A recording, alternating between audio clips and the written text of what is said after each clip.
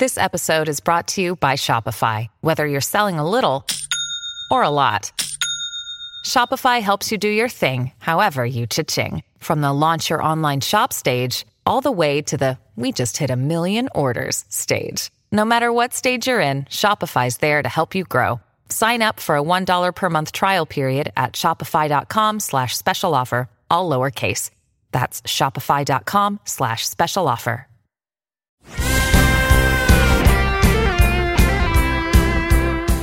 Welcome to TBN's Praise Podcast, hosted by Matt and Lori Crouch, where you will hear interviews with some of your favorite Bible teachers, pastors, authors, and Christian leaders. On today's show, Matt and Lori Crouch host best-selling author and pastor Samuel Rodriguez. They discuss 7 biblical principles to keep you on the path to your destiny as you go from surviving to thriving. If you want to live a holy, healed, happy, humble, hungry, and honoring life, then you must not just survive, you must thrive. Sam Rodriguez, what are we talking about today and how do we do this? Thank you for having me. Love you guys. Thank you. I just lived the most interesting chapter of my life with my family. We went through the COVID journey, the desert, the pit, the threshing floor. Any other colloquialisms we could apply here or metaphors, we were there. My daughter ended up in ICU. And that served as the primary impetus behind this book, an experience of survive to thrive. She's thriving now, so that's the end of the story. But we went through a journey. It's about removing the lid. We all have lids. There's a lid on your destiny, on your purpose. The question is, do you have the cognitive bandwidth and the spiritual maturity to acknowledge the fact that there may be a lid on your family, on your journey, on your faith? How do you remove the lid? Every single person right now watching this program is either failing, surviving, or thriving. You are living in one of these 3 respective categories. Every single human being on the planet right now is either failing, surviving, or thriving. If I were to engage a biblical metaphor, every single person is either in Egypt, the desert, or the promised land. Very few people here on this side of eternity ever thrive. This is not about eternal salvation. That's through Christ. Amen. But horizontally, they never enter the promised land. Why? They live in perpetual survival mode because they live with the mindset that it's okay just to be okay in perpetuity. That survival is good enough because we're going to heaven, praise the Lord, hallelujah, and pass the ammunition. Christ is coming today. And that's, again, we're saved and it's beautiful. The vicarious atoning work of Jesus.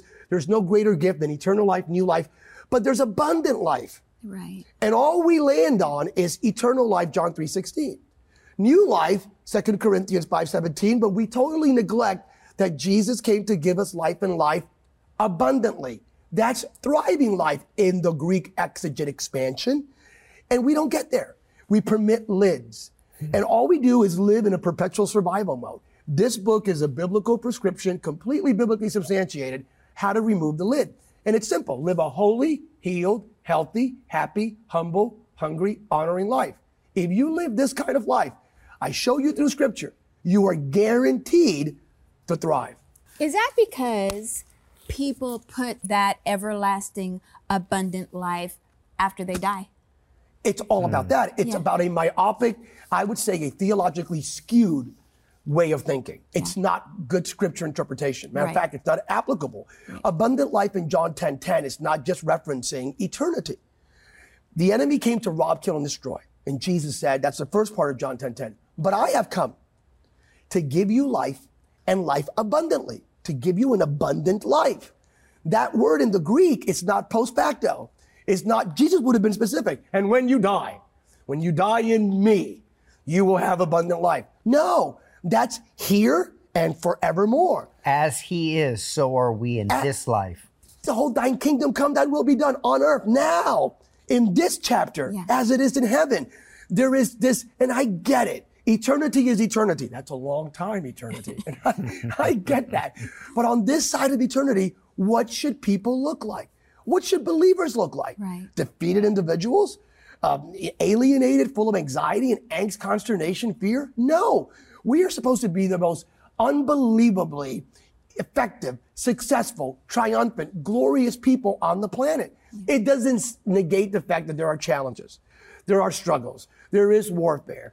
There are sicknesses. You name it. There's a bunch of things that comes our way. However, we came to give us abundant life. Everything we need to overcome any circumstance, it's already inside of us through precious Holy Spirit. So we have that. Again, people they accept survival mode, barely making it. They accept going around in a desert for 40 years because there's manna in the desert. So you get fed.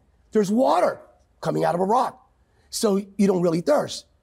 But here you are, and you never truly make it. And that's why for multiple generations, our children and our children's children live with a lid.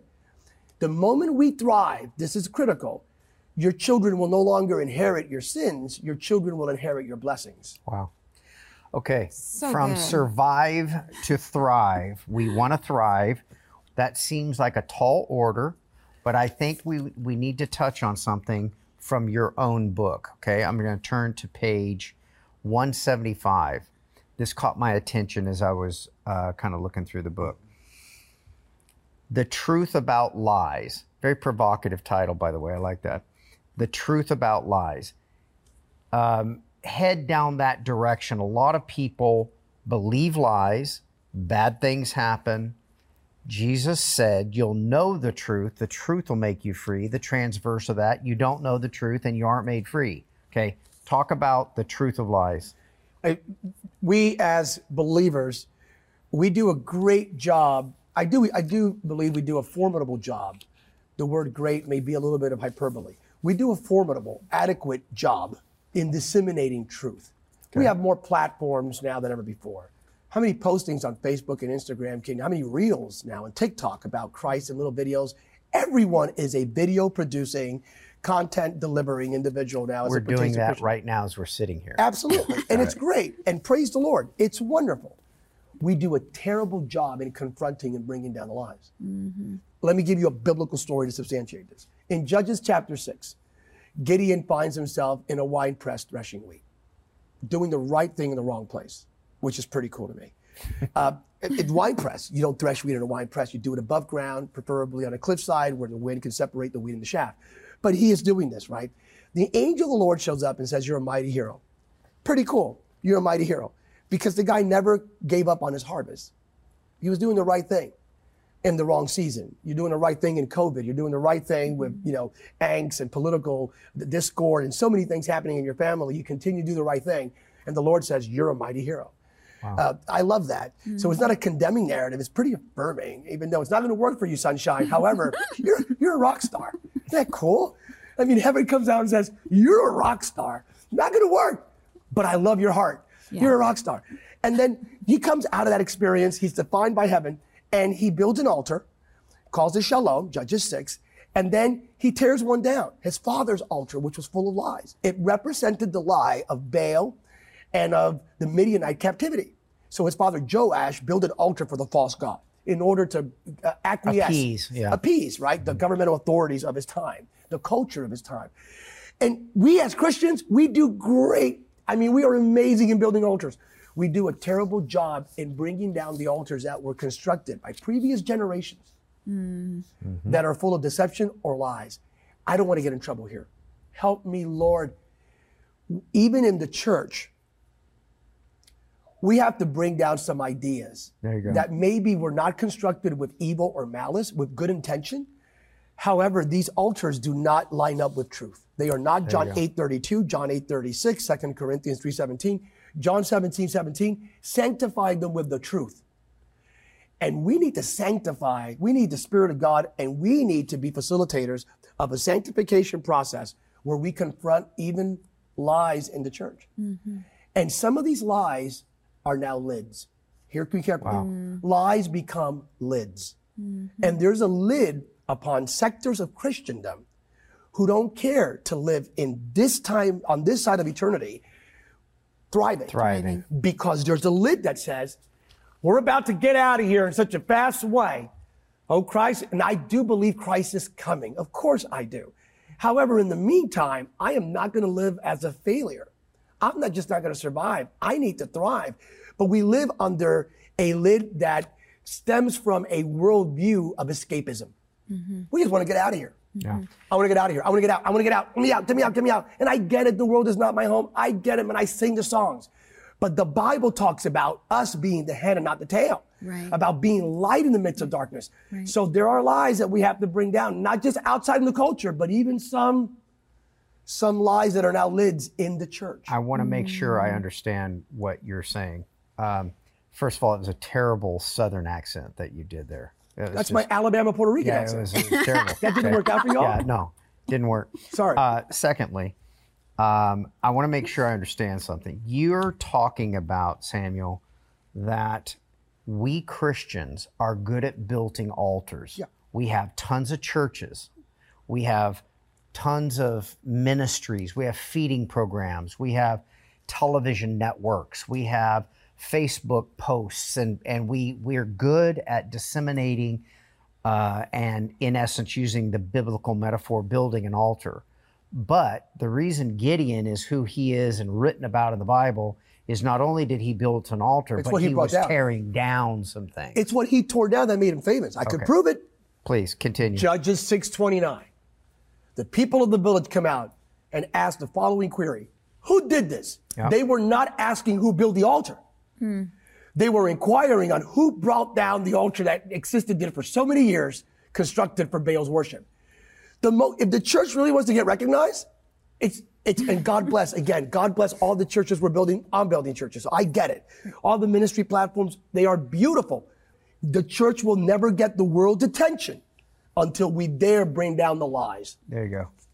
It's not what we build, it's what we bring down. Because our children will walk upon the ruins of what we bring down in our generation.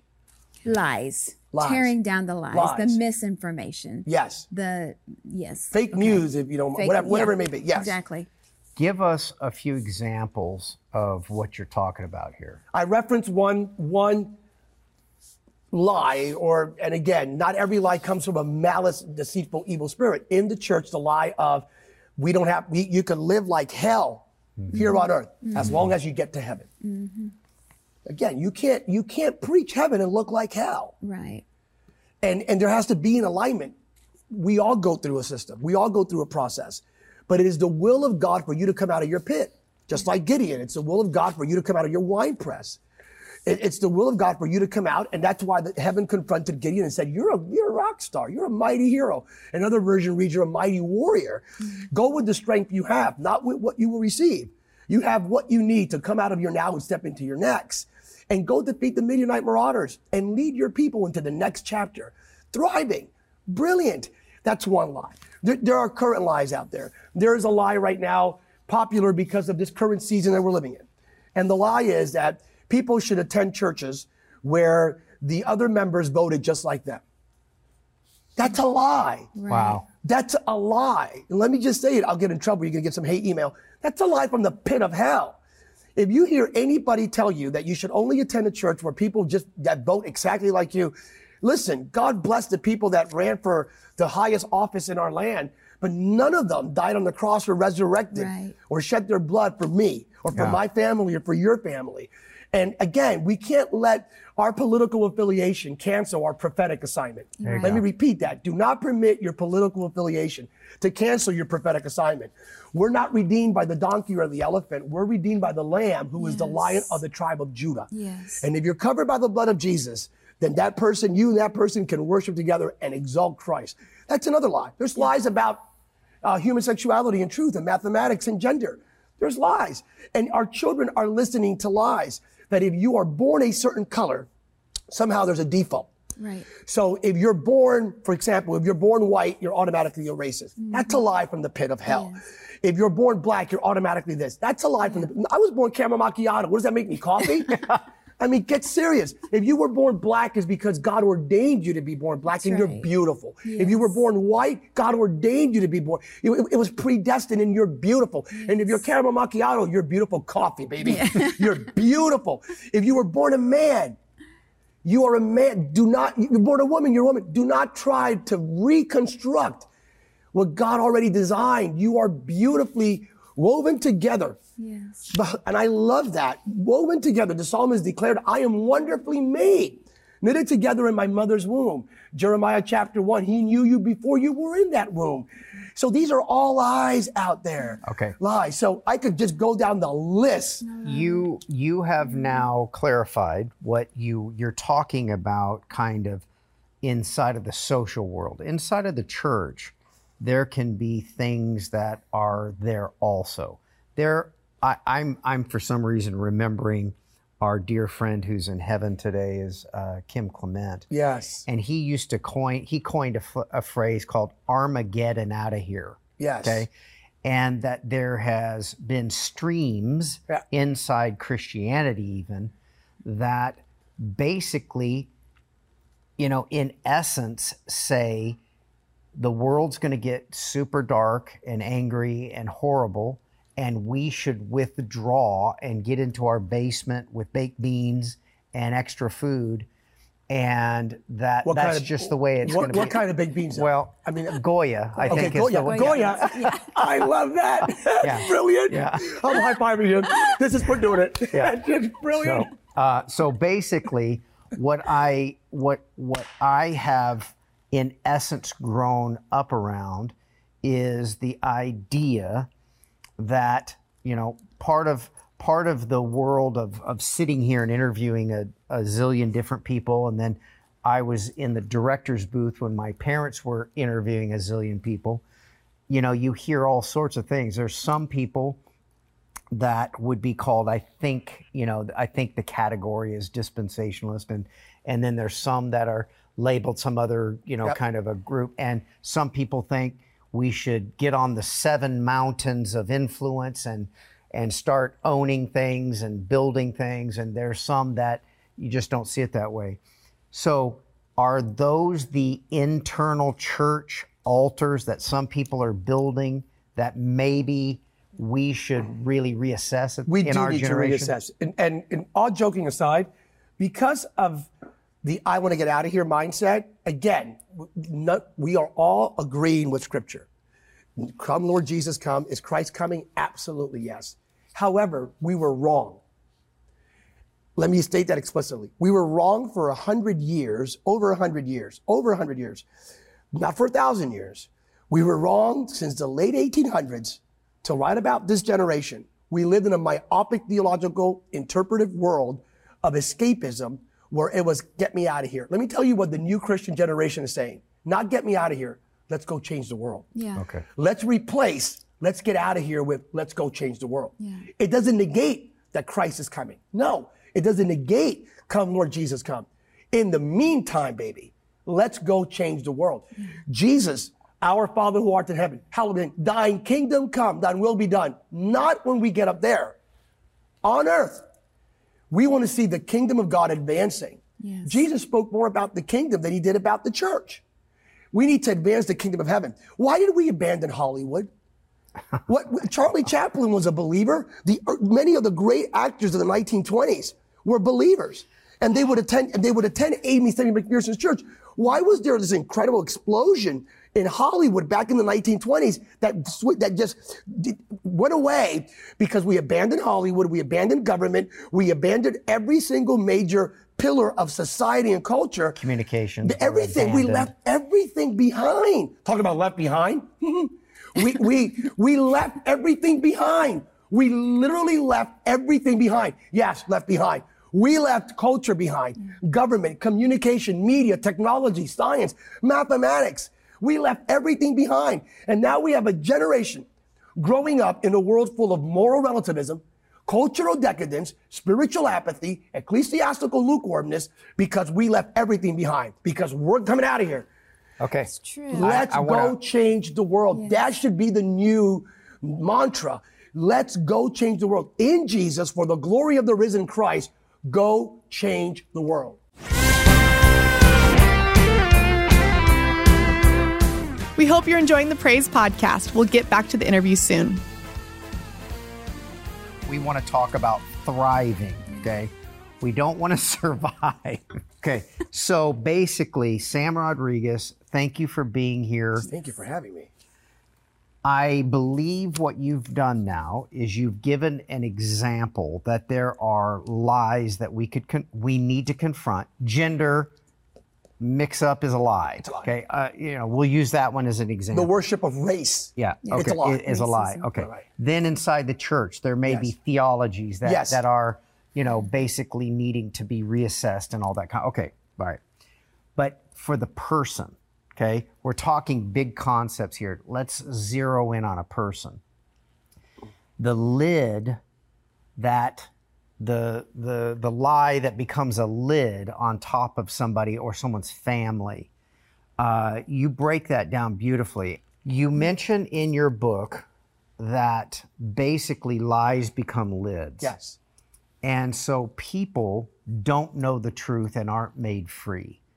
Go from that, using that as a lens, start cracking off the Tupperware lids, and let's start getting people thriving in their minds. How do we do that? It begins with definition. Okay. It begins with identity clarification. The primary lie that is a lid is when we don't know who we are. Okay. It seems like we know who we are. I'm Sam Rodriguez. I live in California, originally from Pennsylvania, with an Alabama Puerto Rican accent. So, a bad one. Alabama Puerto Rican accent. That's not. But that's not good. Yeah. No, but you know who you are. When you don't know who you are, it's called identity moratorium. And the enemy, in his very deceptive schemes, his objective is to confuse you regarding your identity. That's why Gideon, again, back to the story. The first thing the angel of the Lord tells him is, you are, not you will be. Mm-hmm. Wow. He's speaking to a man in a wine press, threshing wheat, doing the right thing in the wrong place, hiding from the Midianite marauders. And he looks at him instead of, you fearful coward, right? And that would be a descriptor in alignment with his reality. Right. But no, he's very prophetic. Heaven will never condemn you. Heaven looks at you and says, let me tell you what I see you as. Yes. Beautiful. You're a mighty warrior. You're a rock star. Yeah. The guy's hiding. Yeah. Threshing wheat though, not letting go of his harvest. And it begins with definition, pushing back on, you're full of fear. You're a victim. You're a perpetual victim. It begins with identity. And there are lies in certain groups that would love to keep us in a perpetual victimization mindset. Okay. They tell us you are a victim because this is what happened 100 years ago, 200 years ago, 300, 500 years ago, 50 years ago, 20 years ago in your family's life. You're a victim, you're a victim, you're a victim. And the moment we drink the victim Kool-Aid, wow, there's a lid. That's a lie. You can't be both a victim and more than a conqueror. Right. Is it Romans 8:37 or isn't it? Right. Which one is it? Right. And don't give me your line of, culturally I'm a victim, but spiritually I'm a conqueror. Stop creating a dichotomy. You are who you are. The fullness of you in the fullness of Christ. Christ is all that matters. If you're full of Jesus, then he defines you. So there's a lie regarding definition. Even not just definition, purpose. What's your purpose on this planet? It's not to occupy space. You're not a styrofoam cup. Your purpose is to do something amazing for God. Your children, there's a lid on multi-generational realities. All of this has to be addressed, and there's a prescription for it. If you live a holy, healed, healthy, happy, humble, hungry, honoring life, there will be no lid. Let me repeat the 7 H's, like a caffeinated person. Holy, healed, healthy, happy, humble, hungry, honoring. Let me slow it down. Holy, healed, healthy, happy, humble, hungry, honoring person. The word holiness there is not a legalistic, law-exclusive application of the term. It is 1 Peter 1:16. The beauty of God's holiness that comes through the grace-filled work of Jesus. There you go. It's not what you do that makes you holy. It's who he is that makes you holy. Beautiful. If he lives inside of you and you are 1 Corinthians 3:16, temple of his Holy Spirit, automatically that means you are, theologically speaking, positional holiness. Yes, you are to pursue righteousness, holiness, but because you're already holy in him. So it's that. The moment that lid comes off you, then you're every single day you live pursuing the will of God, the word of God, and the way of God. Holy, healed. That's mental, financial, emotional, relational healing. I discovered, Matt and Lori, this thing about healing, I had to be healed. I went through experiences in my life. And even in the forming of this organization that we lead now, the formative years were tough. We got backlash. Whenever you want to bring people together, the haters will come up. And I got attacked, not from outside, but from inside. So even from the church. So members of the church. Family. So yeah, praise the Lord. So we got hit. And what I learned from the Lord is, Sam, you're asking me for overflow. This is God speaking to Sam Rodriguez. Yes, Lord, I'm asking you for overflow. Are you sure you're asking me for overflow? Sam, if I give you overflow, do you mind if I bless your enemies through your overflow? Oh, wow. Blew me away. I go, hold, stop. You mean judge my enemies? No. Do you mind if when your cup runneth over, if it runs over and it impacts the people that came against you? The moment you no longer care or you don't mind, how about this, Sam? The moment you actually ask for your overflow to become a blessing to even those that came against you, then I'll give you overflow. Wow. Until then, stop asking. Wow. My goodness. I had to reach a place where I no longer cared. Matter of fact, beyond not just caring, I actually asked God, bless my enemies with my overflow. Bless me enough that my enemies get blessed with my blessings. And then I experience overflow. Wow. See, that's healing. Yeah. You're healed in such a way that you're like, it's Or the lid that got put on you would have been victim. in perpetuity. I am a victim. Something bad happened to me. They did me wrong. They did me wrong. Yeah. And so you can't be both. You have to pick. No, you have to pick. I went to South Africa and I spent some time at Boshoff, CRC Dream Week, great conference, and great pastor in South Africa. And I went to a reserve. They had lions here and hyenas there. George Hicks was there, my travel assistant. Y'all know George. And we were together. I had a question because there was this pristine looking lion here. Beautiful. It looked like Lion King. In the jungle. No, we're not going to do that. No, it's too much. No. Go ahead. All right. So anyway, we beautiful lion. And there was this jacked up, discombobulated, scarred up lion here. Older lion, right? So scarred. But no, it was the scarred up lion. So I asked George, it's a good pastor would do with his travel assistant. I don't dare to ask. You ask the guy, right? The tour guide. George, ask him about the hyena's relationship with the hyenas were over here in a cage and with a fence dividing them. So which one, how do they work? The dynamics here. And the guy interrupted, heard us and said, don't even ask. The hyenas, if the lion is alone, of course, never in a pride, that's a message that'll preach all by itself. Right. The hyenas will attack the lion that's pristine and perfect, but will not even dare come close to the lion with the scars. Wow. And I went, what? The hyenas, that animal instinct, they see the scars. They recognize the fact that if that lion has scars, my goodness, it survived. It fought them, and it survived. It's thriving. So there are things that we go through in the past that actually serve as a firewall for things that may even come against us in the future. There are things that will not touch you in the future because of what you survived in the past. Oh, that's so good. Just stand up, thrive. Don't use what you went through as a crutch. Let's stand up. Levántate en el nombre de Jesús. Stand up and just declare that you are thriving because of what you went through, not in spite of. Come on. But you're thriving now. There's no longer a lid on your destiny or purpose. You were talking about people that live their whole lives under a lie. You could either live in a lie or live with a lie. With a lie. And there are people that actually live in a lie. Yeah. You live in a complete lie. Yeah. Constructed by the enemy, deceptive. Yeah. Again, we talked about this. It's not that he has power. It's you believe he has power. Right. The devil. And the devil, the enemy. And you live, because Luke 10:19, Christ gave us power over all the powers, over all the powers of the enemy. So we discussed this. Now, some people live in a lie. Some people are full of truth, yet they live with a lie. And you are what you tolerate. Yeah. Hence, back to Gideon, Judges 6. He builds the altar, but he brings the lie down. Okay. Two altars cannot occupy the same space. You can't have truth and lies occupy in the same space. And that's respectfully what Christians are doing now.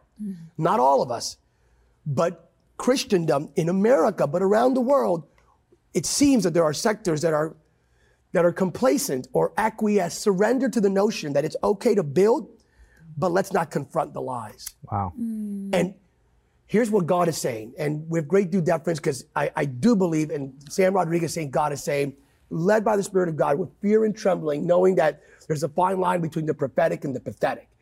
And people use God's name in vain on too many occasions. I get that. So I wouldn't say this if not with 100% certainty.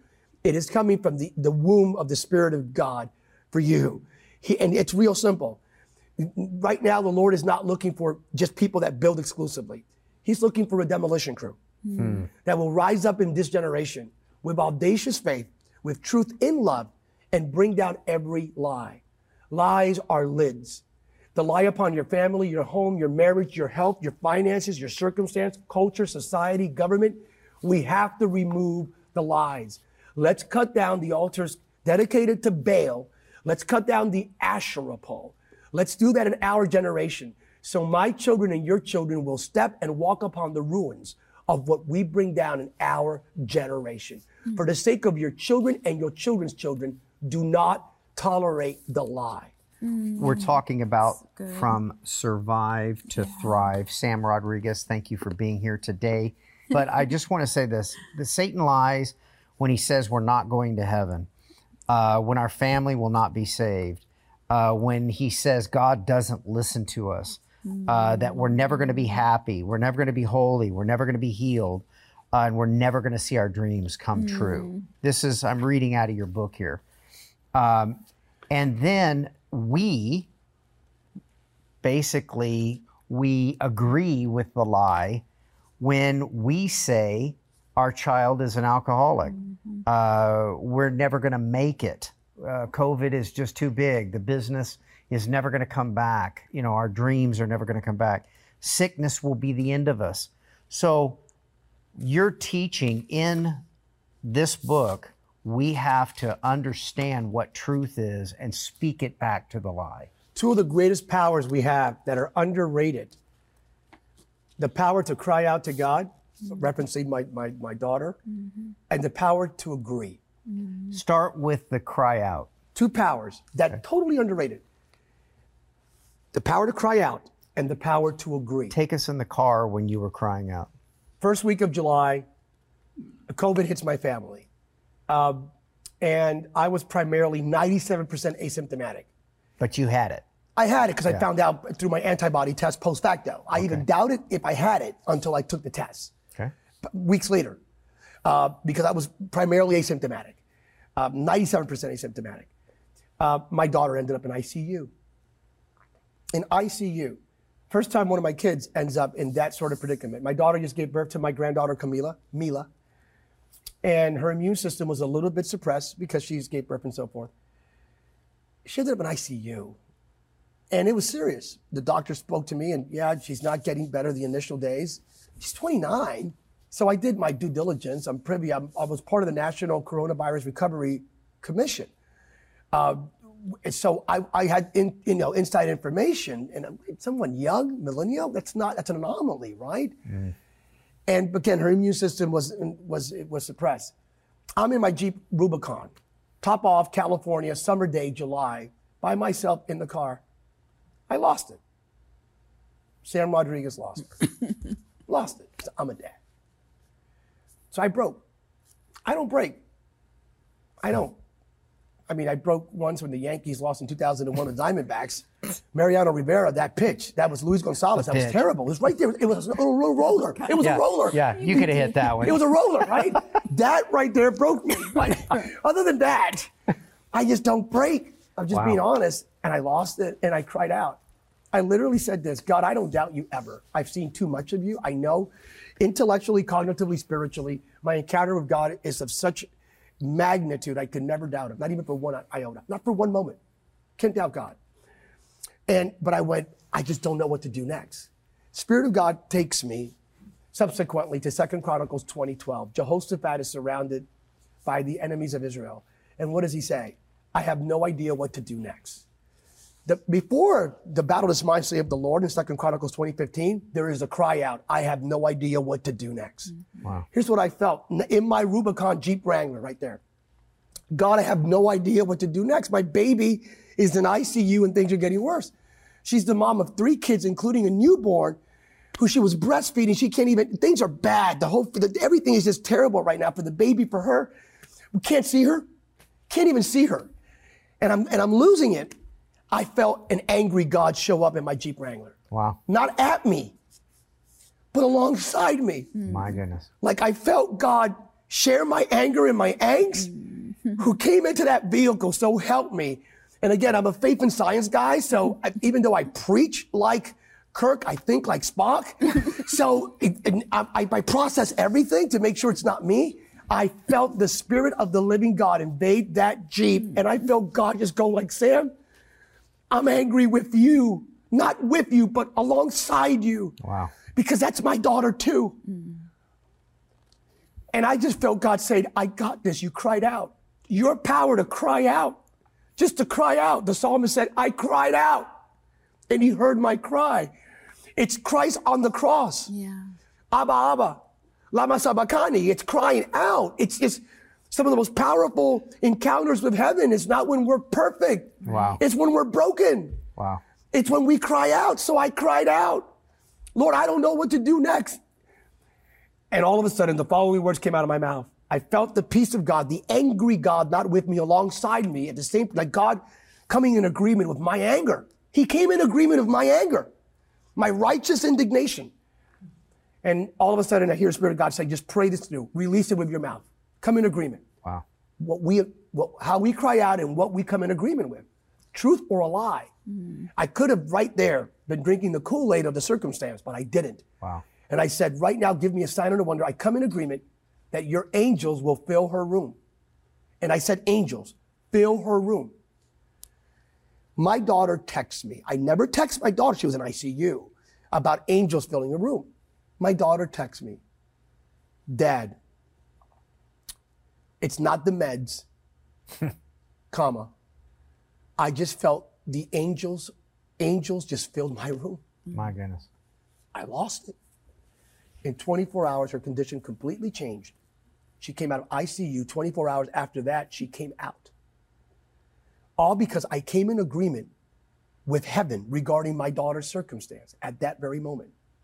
Because I didn't embrace the lie, the COVID circumstantial lie, and I embraced the truth of God. It's not to say that people have lost loved ones with COVID. We understand that. Right. And it's not that they drank a lie, no.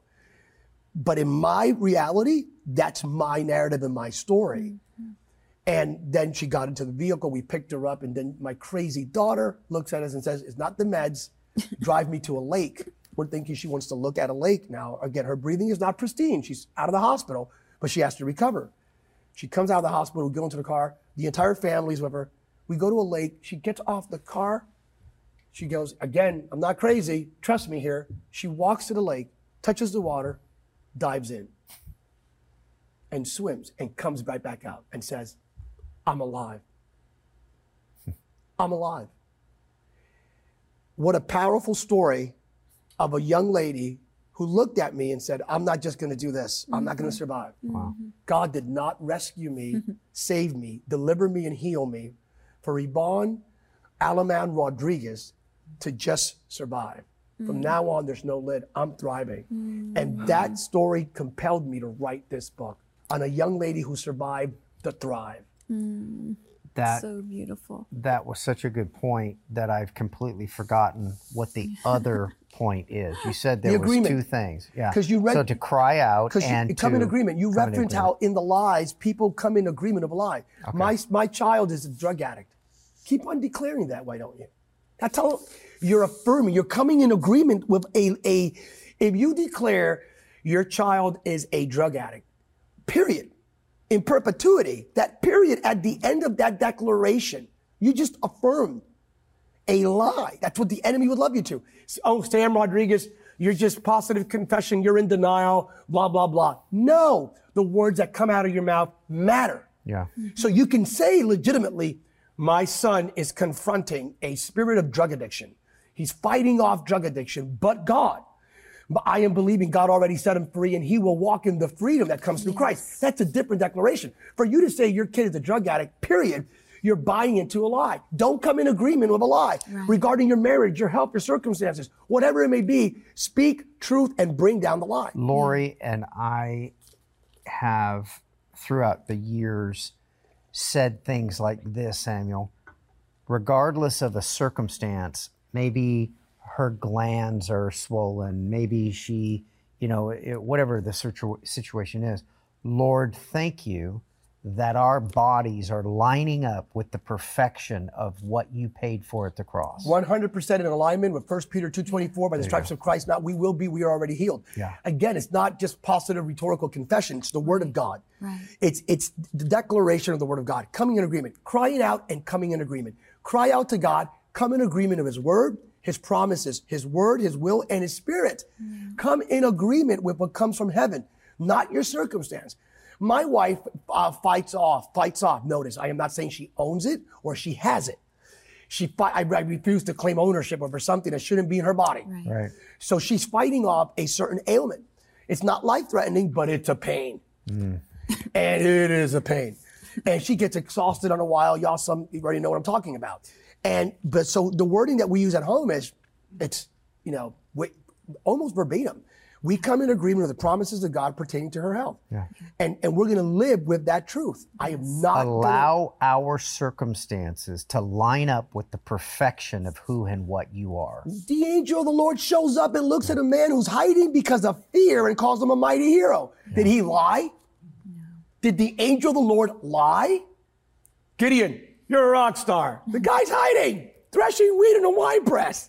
Did he lie? Did heaven lie? No. It's the declaration. It's identity clarification. Let me tell you who you really are in spite of your circumstances. Let me give you a revelation. And God has declared that over every single one of us. Without exception. Yeah. You're not defined by your circumstance. You're defined by his covenant. Yeah. You're not defined by your failures. You're defined by his forgiveness. You're not defined by the hell you're going through. You're defined by the heaven you're going to. And all the religious folk, get over yourself. You're not defined by what you do for God. You're defined by what God already did for you. Yes. This crying out, I know that so many people have cried out. I sat with one of my uncles, my Uncle Jimmy, the other night, and he had such a revelation of crying out. And he said, sometimes I didn't think God could hear me. And I think I've heard so many times it feels like heaven's just brass right now. But my uncle said to me, he looked at me, he said, if you call me and you need me, he said, I'm on my way. I'm coming. I heard you. Wow. And he said, you don't have to call me again because I'm coming. You don't have to say, Uncle Jimmy, are you coming? I've called you. Are you? You don't ever have to call me again. I'm coming. And he had such a revelation of that and the Bible says that if you call on me, I will answer you. And if you've cried out, you've come into agreement. I love that because I know a lot of us have cried out, and we have got to believe God that when we call, he's going to answer us. Lord, I just feel the Spirit of God. Yeah. Thank you, Lord. Right now, just saying, he's coming your way. He's coming your way. He's coming your way. He is. He's coming your way. Yes, he is. Open up your mouth right now where you're at. Just open up your mouth. Coming my way. I don't care if you're in the wine press of life, the threshing floor, the pit, the desert. He's coming your way. Yes, he is. I just hear the Spirit of God saying, I'm coming your way. Cry out to me. Just cry out right now. Just cry out. Go, God, I just can't. And it's okay not to be okay. You could actually say, I don't know what to do next. I was there. Jehoshaphat was there. I don't know what to do next. He's coming your way. I just hear the Lord saying, I'm coming your way. I'm coming your way. Thank you, Lord. I'm coming your way. I'm invading your space. I'm invading your life. I'm coming your way. I'm coming your way. I want you to hear me, just like Gideon in this book outlines.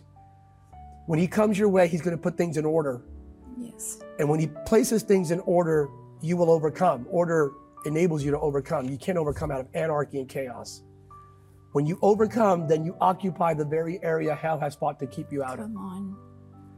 Let me repeat that. Order, overcome. You're about to occupy the very area hell has fought to keep you out of. Then you will experience overflow. When you don't mind if your detractors and enemies are blessed with your blessing. And then you will operate out of that overflow. That's the chronological order of Judges 6 and 7. It's the same outline for you. It's surviving to thrive.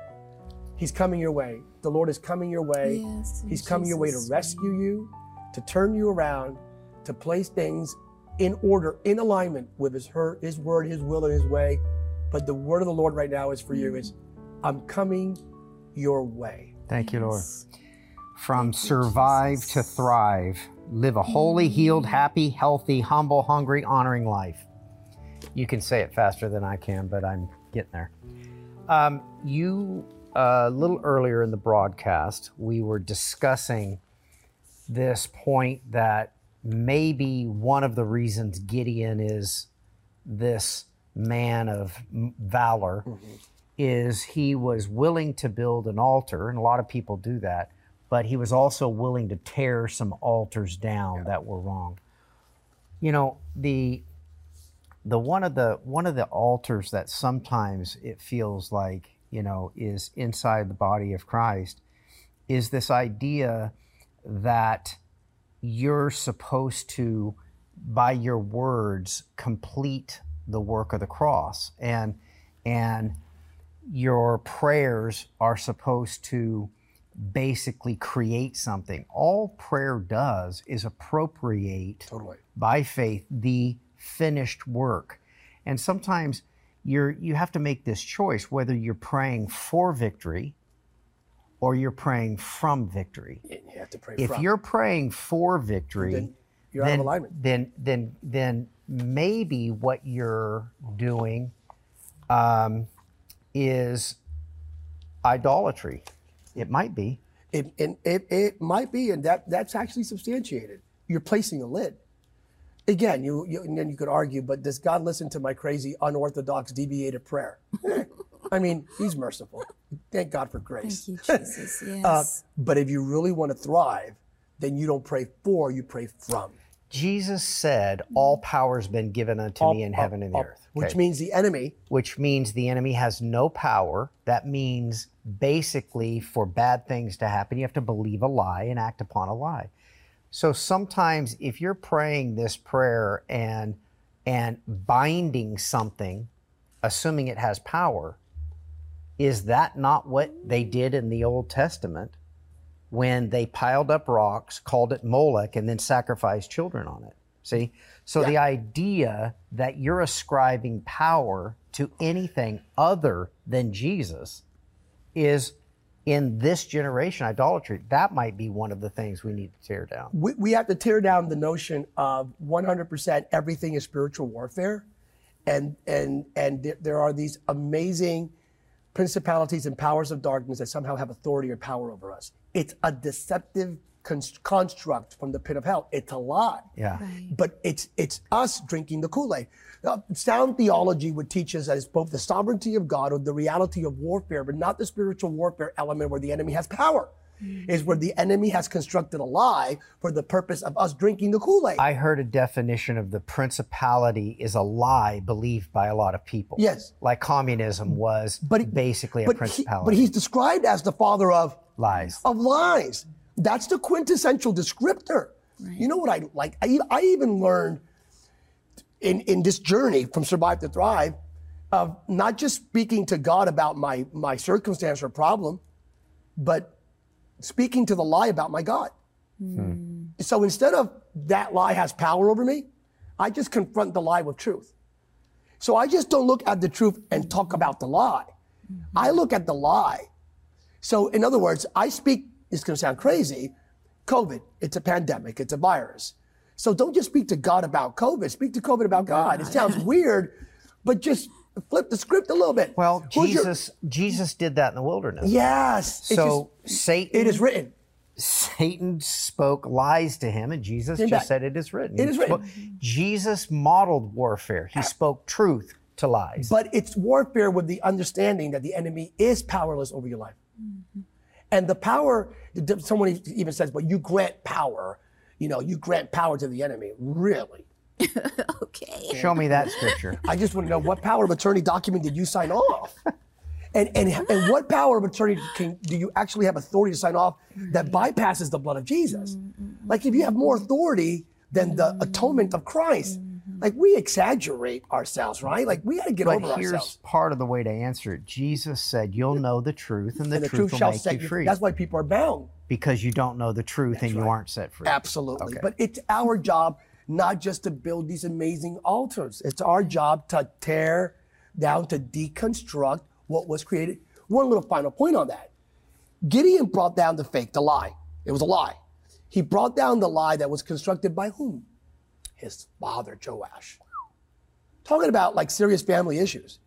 His father, Joash. Verse 29, Judges 6:29. Yeah. When the mob arise, next morning, early the next morning, who did this? I am praying that will be the great query that will come out of this generation. That culture and society will ask, who did this? Right. Who brought down the lie?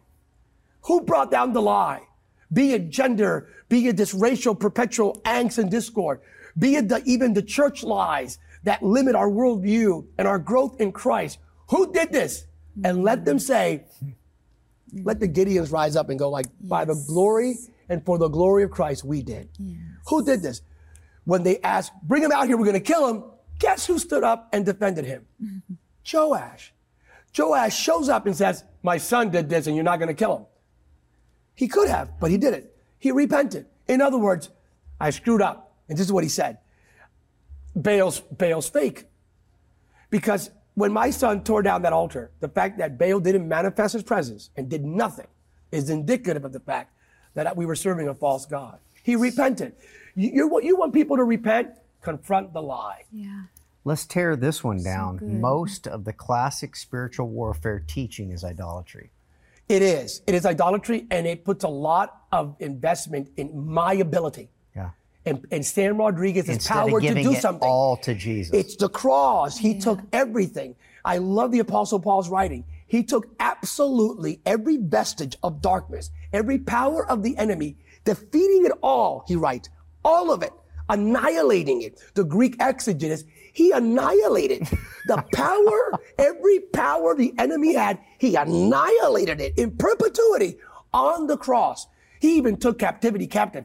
What a wild descriptor, right? Right. So Sam Rodriguez somehow thinks that through my activities and my rituals and my interactions, that somehow I have more power than what Christ did on the cross. Or you're completing the work of the cross. But it's already completed. Yeah. What do you think? It is finished, man. Yeah. The latte, it is finished. You've crossed the 6-foot barrier. You need to back up again. Yeah. Sorry, CDC. Look, Sam, come back from survive to thrive. We'll see you next time. That's like the appetite. Bye-bye. Thank you for listening to this episode of TBN's Praise Podcast. If you enjoyed today's interview, be sure to subscribe to the podcast, share it with a friend, and consider leaving a review. We look forward to having you join us back here next week.